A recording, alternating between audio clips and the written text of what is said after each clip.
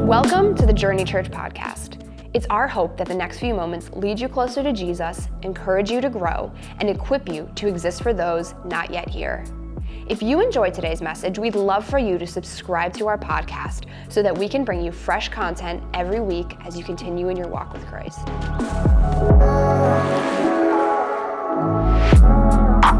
And we are going to jump into this message, and I want to remind you, next week, the message today on the topic of alcohol will guide and direct next week's message through your questions. And so I'm going to stay pretty focused this week on what the Bible says and not give you very many of my opinions. I'm going to give you what I think Scripture teaches. And then next week we can open up different questions and kind of discuss and go over stuff. And so if you have questions, if I'm talking, you're like, man, I've always wondered that, or I'm going through the situation, quick, jump online, open up the app, and submit the question, and we will go with it from there. But I think this has been a really productive series. Like, I just think we should take on difficult topics. And so alcohol is one of those. And so I started studying the relationship of alcohol with people, and so people and alcohol. And outside the church, in a given month, 6 out of 10 people will drink alcohol. And so 4 people that are not church people, 4 out of 10,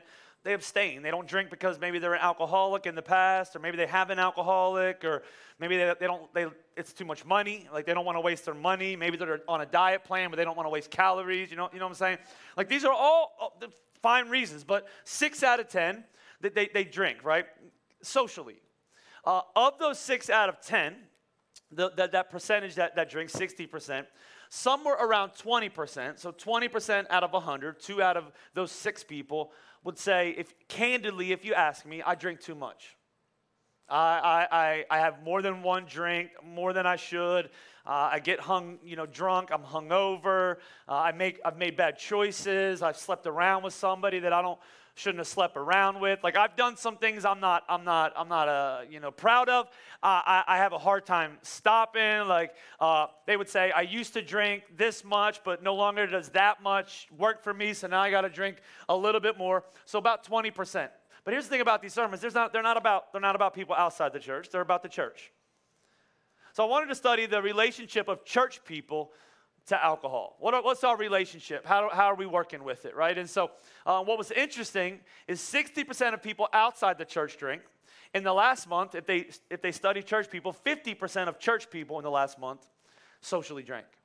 Of the 50%, although we're not at a 20% level, right? But let's just say we're a little bit better. Of the 50% of people that drink, if you're going 5 out of 10, about 13 to 15%, so 1.5 people, they get drunk pretty consistently. They come to church, they know what the Bible teaches. Christians get cute. They're like, man, it's not drunk, I'm buzzed, I'm taking the edge off. Right? I had a rough week. Sangria, right? You know how Christians do. We get all cute with stuff. We don't just, like, non-Christians will be like, yeah, I was drunk, right? Like, they're proud of it. A Christian person, we know we're not supposed to. Like, the Bible talks about drunkenness, compares it to all sorts of other things that non-believers do before they know Christ. It's in the same thing. Like, we talk about homosexuality, drunkenness is in the same passages. Orgies are in the same passage. It's not like it's like one of the little ones we're not going to talk about because most people have done it in the past. It's in the Bible, and it's kind of a big deal. And here's the problem with alcohol: when you're preaching on it, we don't realize how much of a connection it's had to church since the beginning of the church. Like Jesus, how many of you know Jesus' first miracle was? Anybody know what Jesus' first miracle was? Everybody tell me what it was. How many church people know Jesus' third miracle? He did more than that. I'm not preaching right. I don't know his third miracle. I don't remember, right? Like, I should have figured it out before I came up here, right? But that's just trying to prove the point. Give me a couple minutes, I'll Google it. Like, the point is, like, it's part of our history. I grew up in a church, Pentecostal church, and so we tried to argue this out of the Bible. It wasn't wine, it was grape juice, right? And it's not wine. It's not wine. The Bible's talking about being drunk, but it's not talking about real, like, wine like we have and all these other, and, like, we try to get pretty with it, but the truth is Jesus turned water into wine. I wish he wouldn't have. I wish he would have, like, done it in the middle somewhere where everybody doesn't remember it and use it to justify what they're doing. I wish it would have been like Jesus' first miracle, walking on water. Do that, right? or healing people. He turned water into wine. Jesus used wine when he did his first sacrament with the disciples. He did communion. He said, this wine, this juice represents my blood, which is the new covenant. My blood is going to be poured out for you for the forgiveness of your sins. So do this in remembrance of me. We're not going to get cute and say Jesus used grape juice. Jesus used wine. That's what they had back then. The problem is, since that time, the church has had an up and down relationship with alcohol.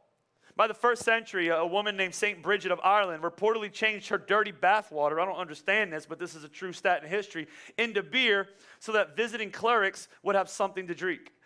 By the 12th century, I love this name, try to write this down if you're a kindergartner, Benedictine nun Hildegard von Bingen, right? Can you imagine what's your name? Write it out, right? You can't go to recess till you know your name. Discovers hops and beers. By 1620, ships carrying people to the new land, to America, a ship that was led by a man named John Winthrop, came to the colony and carried more than 10,000 gallons of wine and 3 times as much beer as water. In 1670, hard cider became a staple of ministerial ordinations in apple-rich New England. Those New Englanders, right?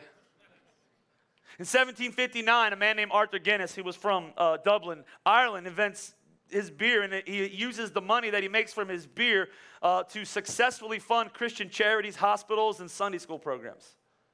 There's always been this tug of war. In the 1770s, many Spanish Catholics who kind of rooted themselves on the West Coast in California would start missions, and in every mission they would begin a vineyard. And then something happened, like happens all the time with Christian liberty, is oftentimes we struggle with it. By the 1800s, we began to hear the first sermons on the temperance of alcohol, like being careful with it, on what could possibly happen. And they began a new movement away from it. In 1840, the first Washingtonian movement, one of America's first anti-alcohol organizations, is formed. In 1869, a Methodist pastor named Thomas Welsh, this is a cool fact. You can impress somebody later on, invents a method of pasteurizing grape juice so that it isn't fermented anymore. Because it's such a problem in church. Is it Communion Sunday? Woo, right?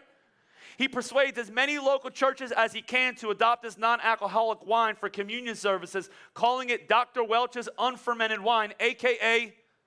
grape juice. Grape juice. And there's this wrestling back and forth. By 1920 in America, alcohol was a problem to the point where it had gone mainstream. And in the 18th Amendment, they said, we should probably make it illegal. You remember this from history class?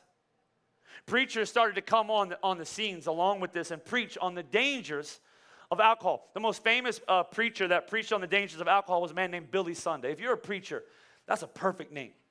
Like I asked my wife if I could change my name to that. She said no, like Stevie Sunday. That'd be awesome, right? Billy Sunday was a baseball player. True story. You can look him up. He was a baseball player, and he was a great baseball player. Played in I don't know if it was called the major leagues at that point, but he played for Chicago.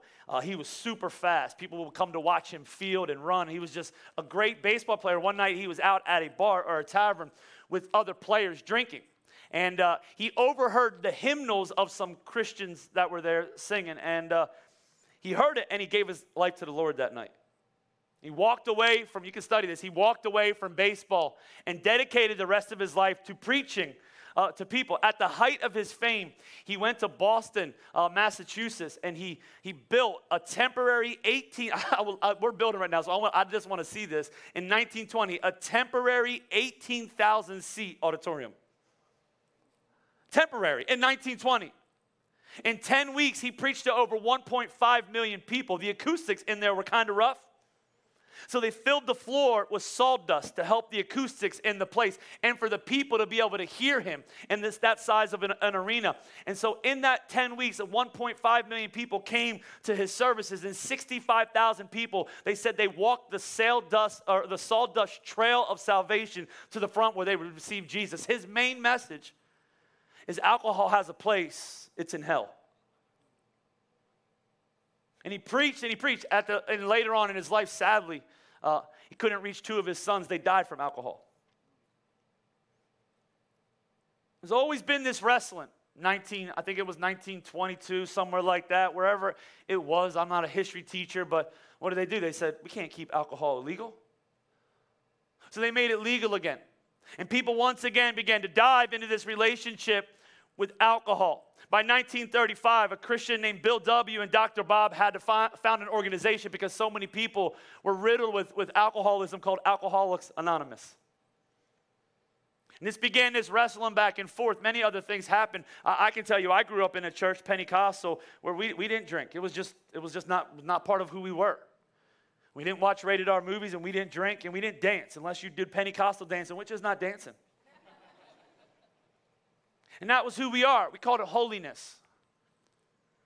So I went my whole life knowing, man, alcohol is not for me. Like, it's not something that the Lord wants. I went to school. I came back to start a church in the same area that I was raised. I went to my first meal with a new church person, trying to mingle and sell your vision. I don't know if you ever started a church, but everybody wants to know your mission statement and your vision statement. You're just trying to figure it out. But I would give them something I made up on the spot and try to do this. And I remember we were sitting down, and the guy was like, do you want to drink? And I'm like, yeah, I'll take Kool-Aid or water. What do you got, man?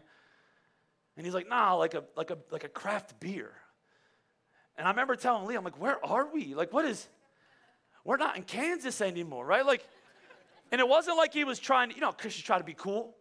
You know what I'm talking about? Like, Christians always want to be edgy and cool. It wasn't like a 2005, cool Christian moment. It was just like normal. Like, hey, do you want to drink? And then I started looking. There was churches popping up that had church in bars and were, drafting beer. And they were starting to talk about I never even heard of talk about C.S. Lewis. And he used to drink beers in pubs. And if beer was good enough for him, it was good enough for us. And colleges were changing their stance. And all these things were happening. And I wish I could give you a sermon. And the sermon was really simple. Don't do it. Don't drink. I wish I could tell you that. I wish I could build my sermons like many churches have off of, it's not healthy for you. You ever been there? Drinking and smoking are not healthy for you, so you should not do it because your body is a temple of the Holy Spirit. Meanwhile, the dude preaching is a mega church. Are you with me? So you're right over your head. I'm like, it has to be better than that. You weigh 400 pounds.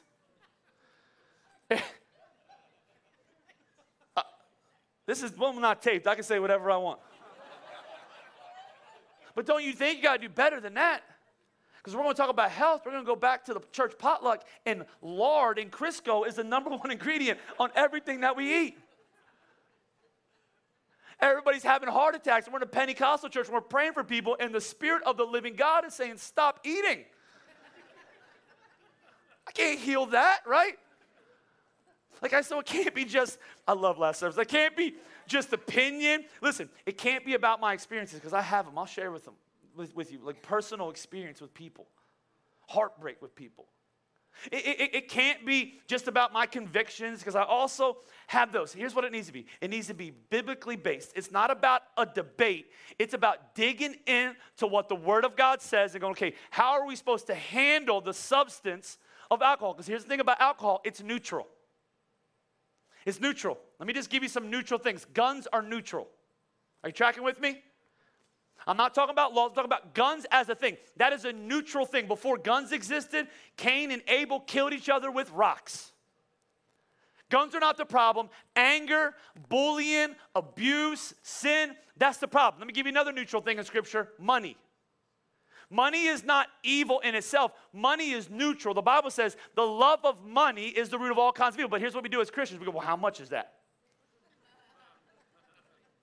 What's the level where I'm rich, where, it's going to make it harder for me to go through the eye of a needle, right? As the Bible says, it's harder for a camel to go through the eye of a needle than it is for a rich man to get to heaven. What's rich? You ask a poor college student what's rich, what will they say? If I could just make $75,000, $80,000 a year, I'll be rich. I'll talk to a young family that makes that much money, that has a couple mouths to feed, that's paying taxes on their houses, that's paying school bills. Are you rich? How many of you have ever met an $85,000 rich person? That's the medium income in Phoenixville. So what do you say? You need to make $100,000. You need to make $200,000. You ever meet somebody that makes $300,000 or $400,000? You're like, dude, you are rich. Like, I'm not rich. Donald Trump's rich, right? Like, blame him, right? He's rich.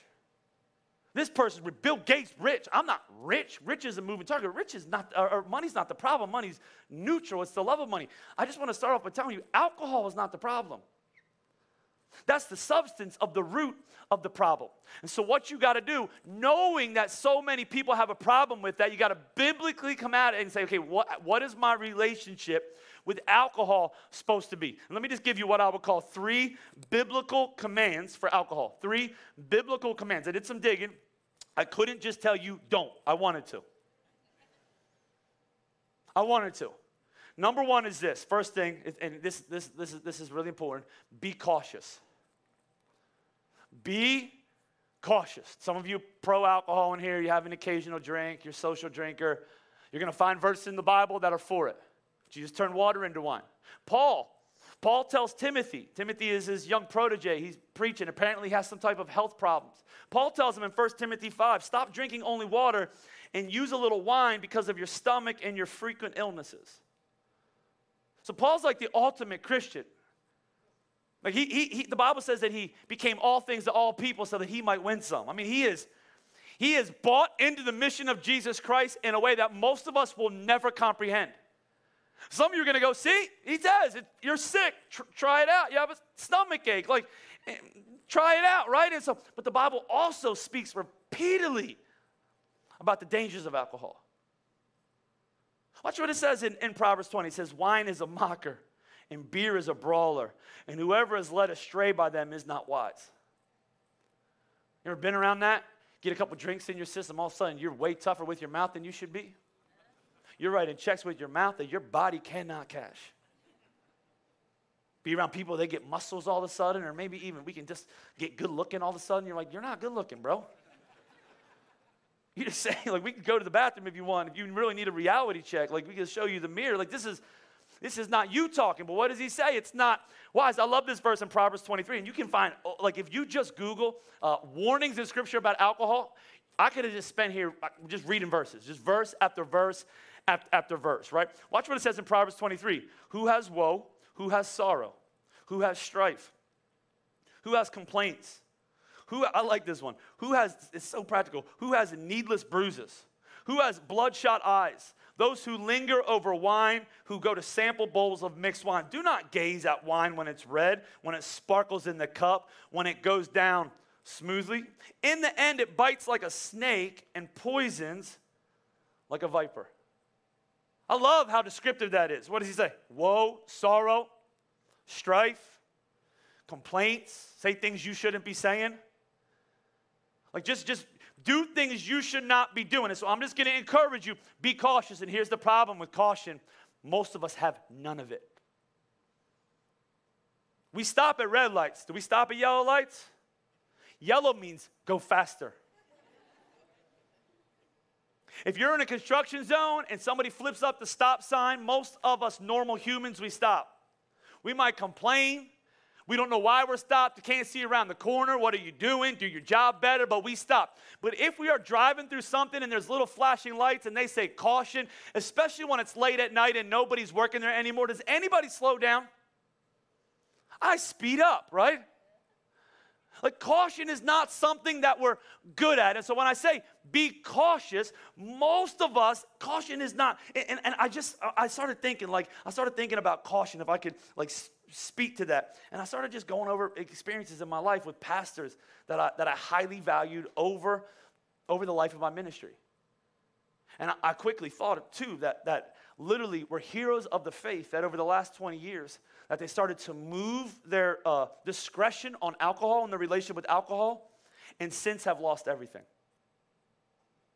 The one I think of the most literally is a hero of the faith. Some of my best moments in ministry, some of the best moments that I had at conferences. One of the best weeks that I had at this leadership teaching was led by this guy, literally, who was changing the area that he was in and being used by God in a mighty way. And his life became stressful. And here's the caution, because oftentimes we look at alcohol and we use it in situations that we should not be using it in. And he began to apply it. And I think as a pastor, I think sometimes to myself, if there was ever a time when I would have the excuse to go towards alcohol, it would be in the situations that I'm currently dealing with oftentimes, where I'm like, I need a drink.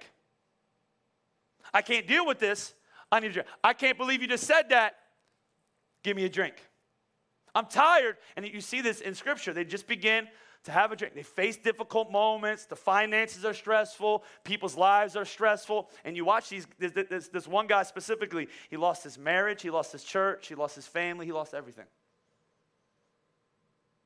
So I'm just going to tell you, be cautious. I think that's why Scripture tells us in Ephesians chapter 5, what does it say? Don't get drunk on wine. That's the line, by the way. That's not movable. Buzzed, drunk, right? Drunk. Taking the edge off, trying to relax. What does the Bible say? Don't get drunk. Don't relax. Don't take the edge off on wine, which leads to debauchery. Instead, be filled with the Spirit. You see, what happens is we start, because we're not cautious, to lean on the substance instead of the Spirit. You ever notice this? Like when you drink, you do two things. You cope and you compensate. You cope. What do? I'm stressed. I'm worried. I'm a teacher. I got kids coming into this class, right? I'm a principal. I deal with teachers. I'm a doctor. I'm a nurse. Think about your life. I'm a nurse. Like I started thinking about all the people that have stressful jobs. Think about the people that work in the foster care system. Have to take a kid out of their home and take them to somewhere they don't know. Like, and they have a kid with a trash bag because that's all they have to carry their stuff. And they drop. I mean, you think about wanting to drink. Maybe you're a psychologist. I don't know how you listen to people all day long. Or a counselor. Or a doctor, you deal with the loss of your best effort and then people being mad at you and having to speak. And what do? We cope in our lives. We try to handle our difficult times, our stress, our hard situations. Others of us, we compensate. What do? We need a drink. Why? Because we're insecure, and so this is going to help us feel more secure. And we have social anxieties, which, by the way, is why there's alcohol at every wedding you ever go to. Everybody knows they can't dance. They're going to look stupid. What do we do with our hands at weddings? You ever notice? I'm like, just put them in your pockets, bro. Like, but why is it? We have social insecurities and anxieties. And I love what he says. He says, instead of going to that substance, go to the Spirit, who will give you everything that you need to accomplish and work out everything I've called you into. If you're stressed, who are you supposed to go to? The Spirit. If you're worried, go to the Spirit. If you don't have the right words to say, the Spirit will. If you're insecure, ask the Spirit of the living God to fill you up. If you have anxiety, it's the Spirit that will quiet that down in your life. Be filled with the Spirit. And so here's the caution. There's really only two relationships you can have with alcohol. The first one is moderation. Moderation, what is it? Right time, right amount, right heart, right maturity, which a lot of Christians will say, that's me, I got moderation. Here's what I would say, just in the most loving way I possibly can. Just stop, listen to me, put your head down and look at your physical body right now. Just look down at your belt. If you're currently looking down at a body that you would say is not in optimal health, you do not have self-control. Are you tracking with me? I know that's offensive, but if you say, I have self-control, I can stop whenever I want. Can you? Like it's just I know me. If it's in my house, I'll eat it. You put Twinkies in front of me? Yes, sir, ma'am, whatever. Like, give it to me. And so some of you, it's moderation, but it's the right heart, the right attitude, the right maturity, self-control, which here's what I found, most Christians don't have it. So the answer for most of us then is abstinence. What's abstinence? Abstinence is just staying away from it. I'm going to lead my life with caution because I don't want this to get in the way of who God has called me to be. So be cautious. Number two, be candid. And here's this frank conversation I want to have with you. When my mom asked me 2 weeks ago, she said, what are people going to get mad about you the most when you talk about it? I said, easy, alcohol. Talk about abortion in the church. They'll fight with you. Gender and sexuality. Sexuality is always a little bit, right? And so think Church of Corinth. And so, we're there. But I said, alcohol. People are going to get mad about alcohol. She said, why? I said, because more people struggle with it than want to admit. We just do the math. If we're around 15 to 16%, 13, whatever it is, that means for every 10 people that's in this room, there's 1.5 of us that right now is addicted to alcohol. Chances are, if we're the way that I know that most church people are, because we're in church, we hide it. We don't have the conversation. We don't want people to know. We don't want to deal with it. We make excuses. I'm fine, right? I won't ever do it again. And I hate that about church. I hate that we can't be candid. I hate that we can't open things up. I hate that we would rather, because some of you are like, last week he's preaching on gender. He's going to get somebody in here. I don't really want to hear about alcohol then.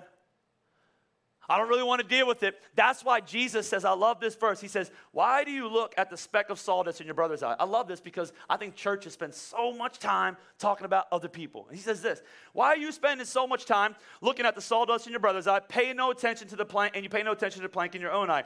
How can you say to your brother, let me take the speck out of your eye when all the time there is a plank in your own eye? I love this. You hypocrite, he says. First, take the plank out of your own eye, and then you will see clearly to remove the speck from your brother's eye. So we're not going to spend time talking about all the bad people out there. We're going to look internally. And here's how you know you have a problem. I did a little research. I studied this alcoholic disorder, they call it. The actual term is alcoholic use disorder. Here's how you know that you struggle with alcohol and maybe you don't admit it to yourself. And they just ask these questions. In the past year, have you had times when you ended up drinking more or longer than you intended? Is there times when more than once you wanted to cut down or stop drinking, but you couldn't? You spent a lot of time drinking or being sick or getting over the after effects. Is there times in the last year when you wanted to drink so badly that you couldn't think of anything else? Did you find that drinking or being sick from drinking often interfere with taking care of your home or your family? Has it continued to impact your relationship with your family and friends to the point where you're embarrassed about it? More than once have you gotten into situations while or after drinking that increased your chances of getting hurt? Have you had to drink much more than you once did? This is a good one. Have you had to drink much more than you once did to get the effect you once had?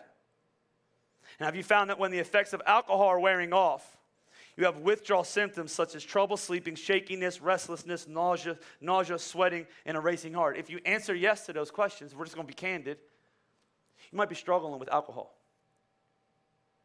Because we're not, like, this is not a candid place. This is not a place where oftentimes you're allowed to be real and say, hey, I need help. I need somebody to come in. And so here's what you do if you are struggling, if you don't want help. Don't admit you have a problem. Distance yourself from church. Don't come back next week. He's talking about my problem, right?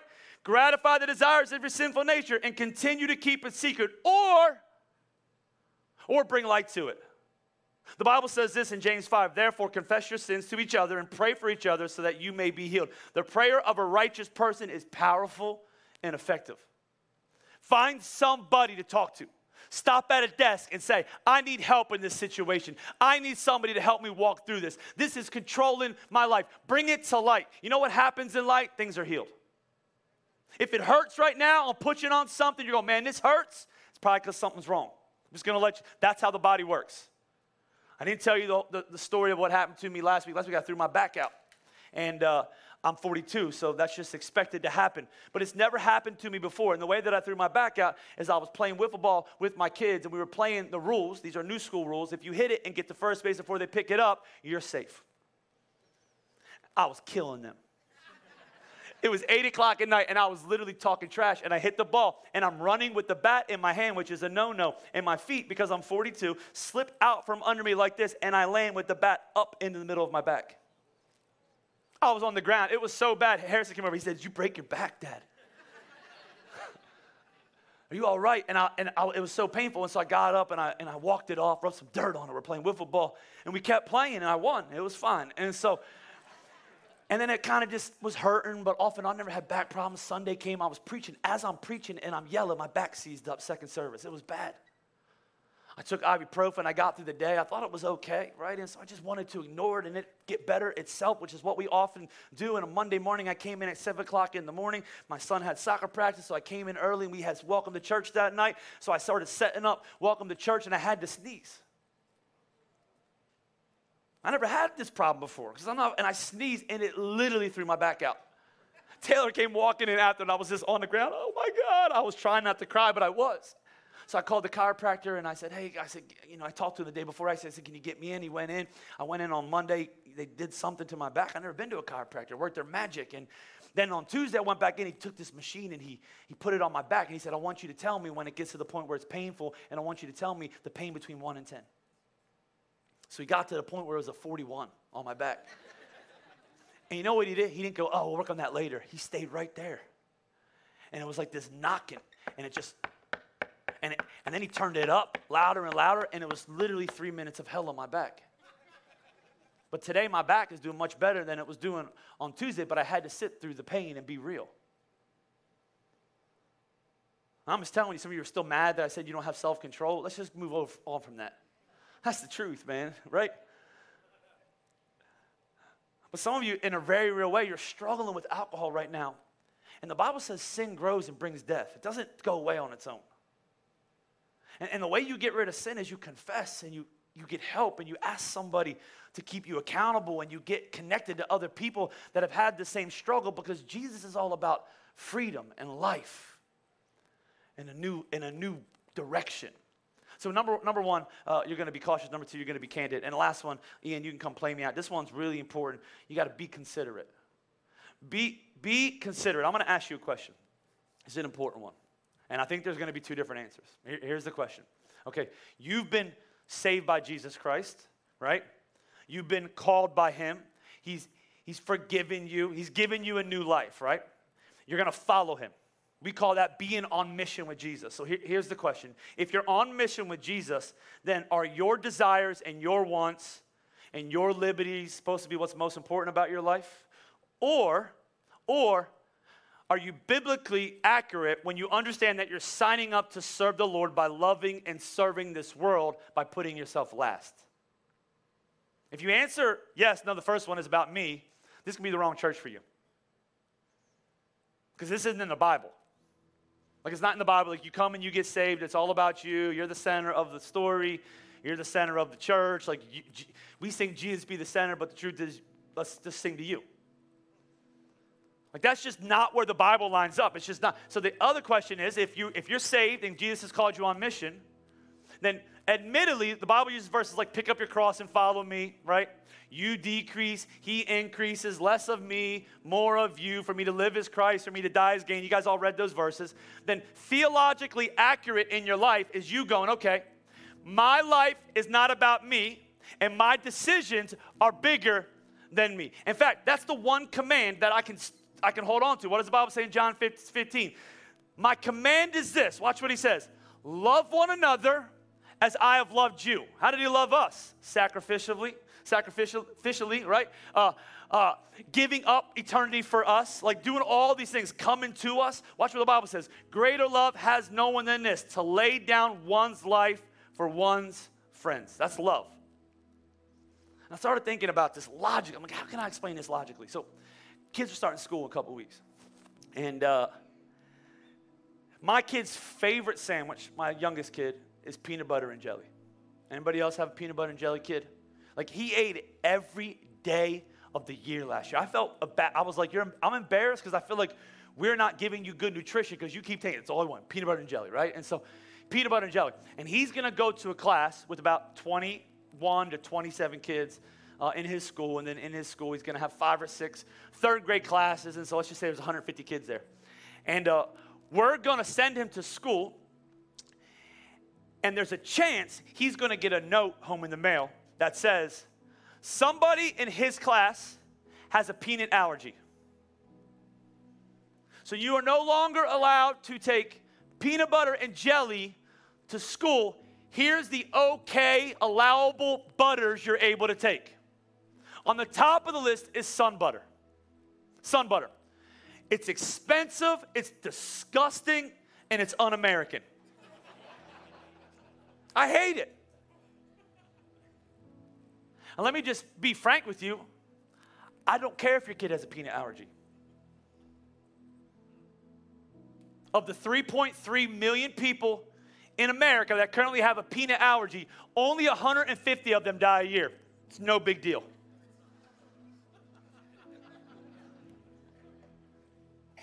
So no, I'm going to stand up for my right, and I'm going to put my chunky Jif peanut butter in this bag, and we're going to eat peanut butter because that's an American right. Now, if I did any of this and I was being truthful with you, you should leave this church because I'm a jerk.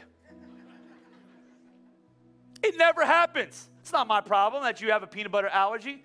But because I love people and we want to be a blessing, not a burden, what do? We go to Giant, to the end of the thing. We find the sun butter. We pick it up, make sure it's approvable, and we eat sun butter for the entire year.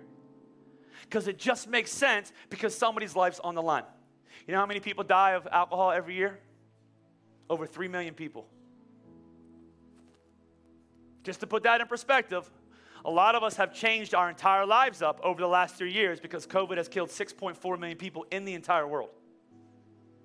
So if you do the math, since 2020 and 3 million people die a year, somewhere between, we're 6 months in, somewhere between 7.8 and 8.2 million people have died of alcohol over the last few years. And some of us would argue and say it's not my problem. You know why it's not your problem? Because they're not your people. I want you to take that in for a second. If Jesus has changed your life and those people are his, then guess whose they are? They're yours. They're yours. The same way that I would be an insensitive jerk for saying, I don't care about your kid. It's not my kid. I have my own kids.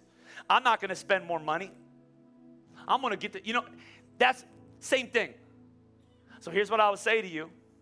Be considerate.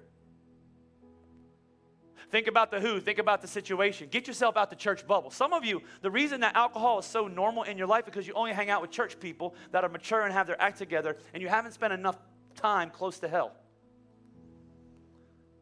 Because if you would get yourself out of this environment and get yourself around people that were really struggling, maybe you would reconsider and you would go, man, there's a lot more on the line than just me socially being comfortable right now. Be considerate. Somebody say, is that in the Bible? Absolutely. Absolutely. The New Testament church, they didn't really struggle with alcohol at that time. But like most things, stuff evolves. Their struggle was with meat sacrificed to idols. And so that was their argument. What meat are we allowed to eat? Jewish people, can we eat pig? We really want bacon, but you said we couldn't eat bacon. Jesus died on the cross. Is bacon cool? And to the glory of God, God says, eat, right? So we eat bacon now, right? And so that was the argument. There's food sacrificed to idols, and what was happening is so many people were getting saved. They were getting saved out of these areas of evil in their life, just like our church. I don't have a problem with alcohol. I don't like the taste. I like money. I'm not going to spend money on that. I've never been drunk a day in my life. I don't care. I'm fine. But there's people walking in here literally off out of hell. And they've been through some stuff that has caused them to want to numb that pain. And for me as a Christian, I have to develop outside eyes beyond myself. And so I see that. And here's the question, what do we do with it? Because you got this group of mature people, they're eating meat, they're celebrating, they know idols aren't real, it's not a big deal. But then you got these new people, and idol worship is still kind of new to them, and so they don't really understand it well. Can we eat the meat that's sacrificed to idols? Does this make us right or wrong? What about Jesus? And they're struggling with it. And you can see this wrestling, and so here's what Paul says to the mature church.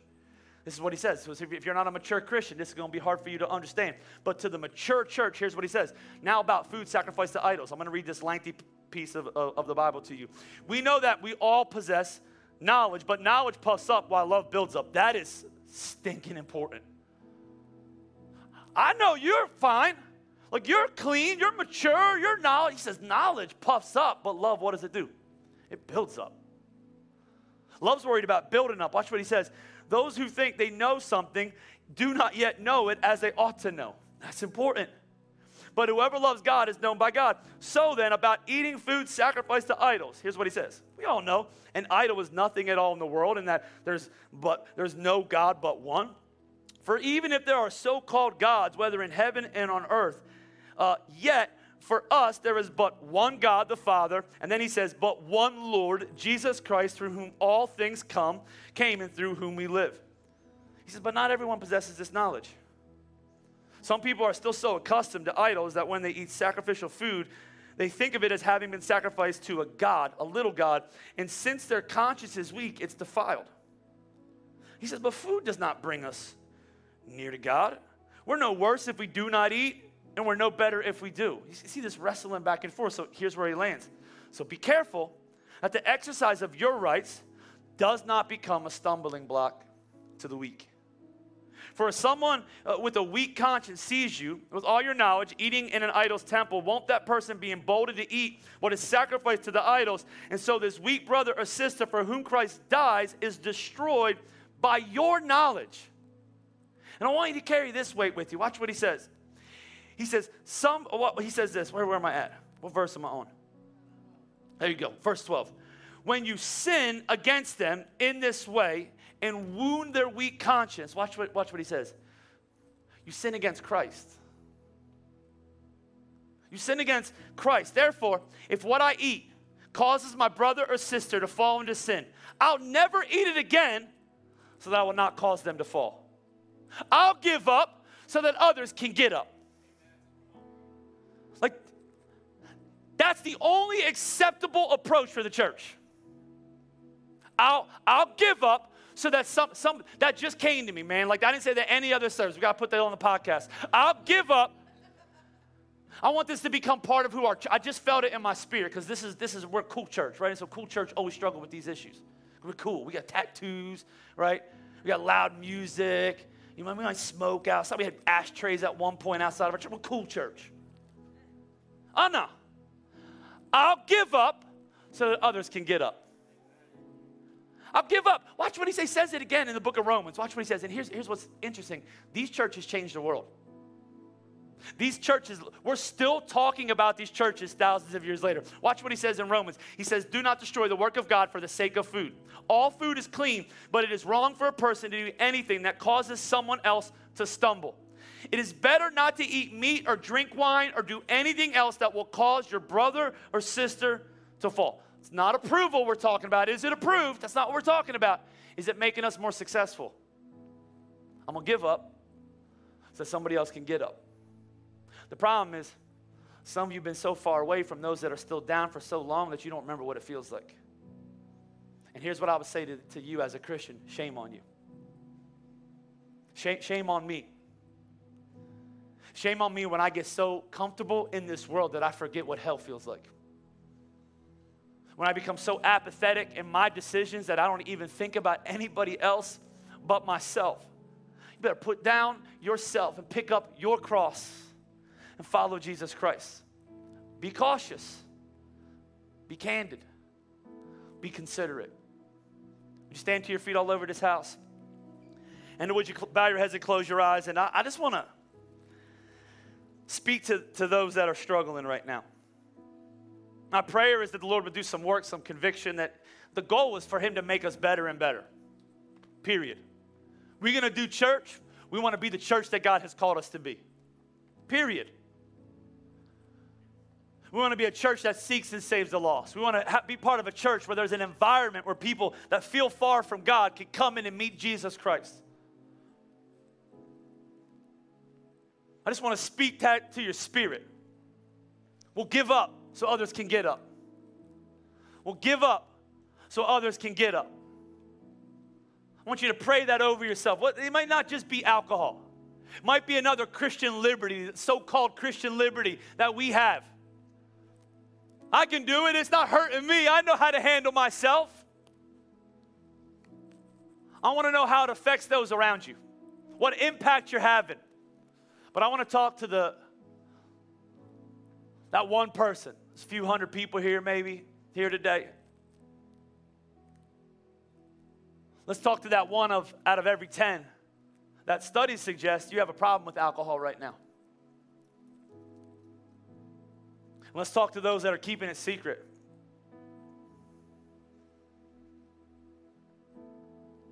Let's talk to those that hide it. Let's pray that the Lord would create an atmosphere of freedom in this place. The ability to repent, the ability to give up, the ability to lay down, the ability to get help,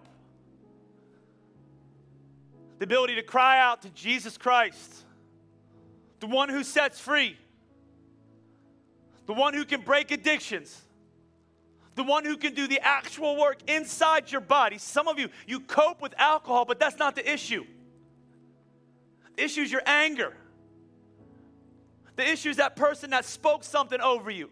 The issue is that person that abandoned you. You're numbing and nursing that wound, and Jesus came to heal and restore. But only he could do it. Spirit of the living God, would you move in this place?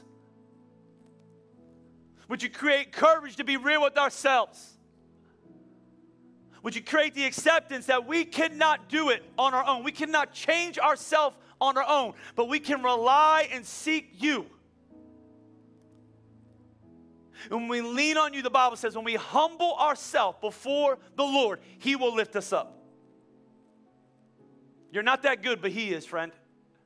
You're not that strong, but He is. You don't got that much power. But the Bible talks about the Holy Spirit having dunamis power. That Greek word dunamis means dynamite power. He has the ability to change you in a moment. He has the ability to heal you. He has the ability to break addiction. He has the ability to put things back together that have been shattered for years. One moment with Him is better than 1,000 elsewhere. So He can do it. He can do it. What does it take? I'm going to be candid right now. I need help. Some of you say, I don't have a relationship with Jesus Christ. The Holy Spirit does not rule and reign in my life. Shame imprisons me. Anger screams at me. Addiction is destroying my life physically, mentally, and emotionally. But I'm going to stop running, and today I'm going to give my life to Jesus Christ. The Bible is clear. When He died for you, when He shed His blood for you, when He rose in power from the dead for you, that it was through Him that you could become a brand new person. Sins forgiven, shame healed. He's here. He's here. He can do it. If you're in this place, you're struggling. If you're in this place and you're carrying the weight of the world on your shoulders, if you're in this place and you've been hiding because you're afraid if somebody sees the real person that you are, that they're not going to like you anymore. If you're in this place and you've been coming to church for years and playing the game and putting on the church smile, but you're tired of it. And a spirit of humility is wrapping and moving through this place. And right now you can feel Jesus Christ knocking at the door of your heart to the point where you say, I can't do it anymore. I need Jesus Christ. It's there He can do a work. It's there He can change. It's there He can heal. It's there He can make whole. It's there He can set free. But like any gift, He reaches His hands out. You have to receive it by faith. So I'm going to ask you, if I'm speaking to you right now, you don't know Christ, you need to. You're strapped with addiction. Maybe it's not just alcohol. Maybe it's drugs. Maybe it's you're addicted to relationships or pornography or anger or gossip or any other addiction that is just a result of the sin that you've done and that's been done to you. And right now you know the Spirit of the living God is knocking at the door of your heart and you're ready to say, I want Him to come. And the Bible says if you would confess with your mouth and believe in your heart that Jesus is Lord, that He would come in. That He would come into your life right now. He's here. Make no mistake. He's knocking at the door of your heart. He wants to come into your life. He wants to heal you and make you whole. If that's you all over this place and you say, hey, Pastor, that's me. Not worried about the person to your right or left, but you would say, you're speaking to me in Montgomeryville. You're speaking to me right now. Would you just, in faith and a whole lot of courage, would you just shoot your hand towards heaven and say, hey, you're speaking to me right now. There's a hand, there's a hand, there's a hand. Is there anybody else who would say, hey, Pastor, that's me. That's me. I need Jesus to be the Lord of my life. I love when the Spirit of God moves in an aggressive manner. He's here right now. Is there anybody else who say, hey, that's me. I need freedom right now. I need hope. I need healing. I need Jesus to do what only He can do. If you're in Montgomeryville, just keep your hand held high. Let's just begin to pray. Church all over this place. Don't check out. I've been on the other side. I know what happens when the pastor says, let's bow our heads and close our eyes. That means you know it's almost over. But why don't we just unite our voices right now? The Bible says that the Spirit of God is drawn to unity. And when the power of God shows up because of the people that have unity, man, powerful, profound things happen. He's going to break somebody's addiction right now, forever, right now. When we begin to pray together, He's going to shift somebody's addiction right now in the name of Jesus Christ. You believe that? The Bible says you have faith the size of a mustard seed, He can move a mountain. We don't have it because we don't ask. That's what the Bible says. And so we're just going to ask Him to do what only He could do. All the moments you've had, all the experiences, all the effort you've ever made where the presence, somebody's telling you right now it's not going to happen. You can't do it. It's not going to be that easy. It's not going to be that good. We're going to quiet that voice and we're going to lean into the powerful voice of the Holy Spirit right now. He's God that's able to do immeasurably more you could ever ask, dream, or imagine. Right now, let's begin to pray. Lord, we love you, and we thank you for this day. We thank you for what you're doing right here in this moment. We thank you for your word, that it never returns void, but most importantly, we thank you for your presence. Because when your presence shows up, life change happens. And we believe you can heal somebody, you can break an addiction, you can set somebody free. You can do in a moment what we could not accomplish on our own in 1,000 moments elsewhere. And you're here. So Spirit of the living God, I'm just going to give you a moment to move, Holy Spirit. Holy Spirit, would you just move in this place? I'm just going to sit in your presence right now. Would you just move? You're here. In Montgomeryville, you're there. You're doing the work right now. Thank you, Father, that we can feel it. We can feel you healing us from the inside out. You're renewing our mind. You're healing our soul. Lord, you're giving us new eyes. We're going to see life differently, a new perspective. We're leaving this place and we're filled with joy, unspeakable joy, the peace that surpasses all understanding, a hope and a love, that never-ending, never giving up on, always pursuing love of Jesus Christ. Lord, I thank you, Father, for what you're doing. You're healing, you're making whole, you're forgiving, you're restoring because of the power of the gospel of Jesus Christ. We all sin, we all fall short of the glory of God. The wages of our sin is death and hell, but the gift of God is eternal life through Christ Jesus our Lord. For anyone who calls on him shall be saved. Thank you for the work you continue to do in and through this church. We love you, Jesus.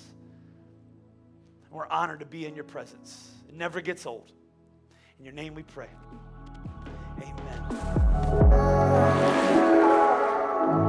Thank you for taking a few minutes out of your day to listen to our podcast. If you decided to give your life to Jesus after hearing this message, or want to learn more about how you can join us in person, visit jrny.church for more resources or to find a location near you. Have a great rest of your day.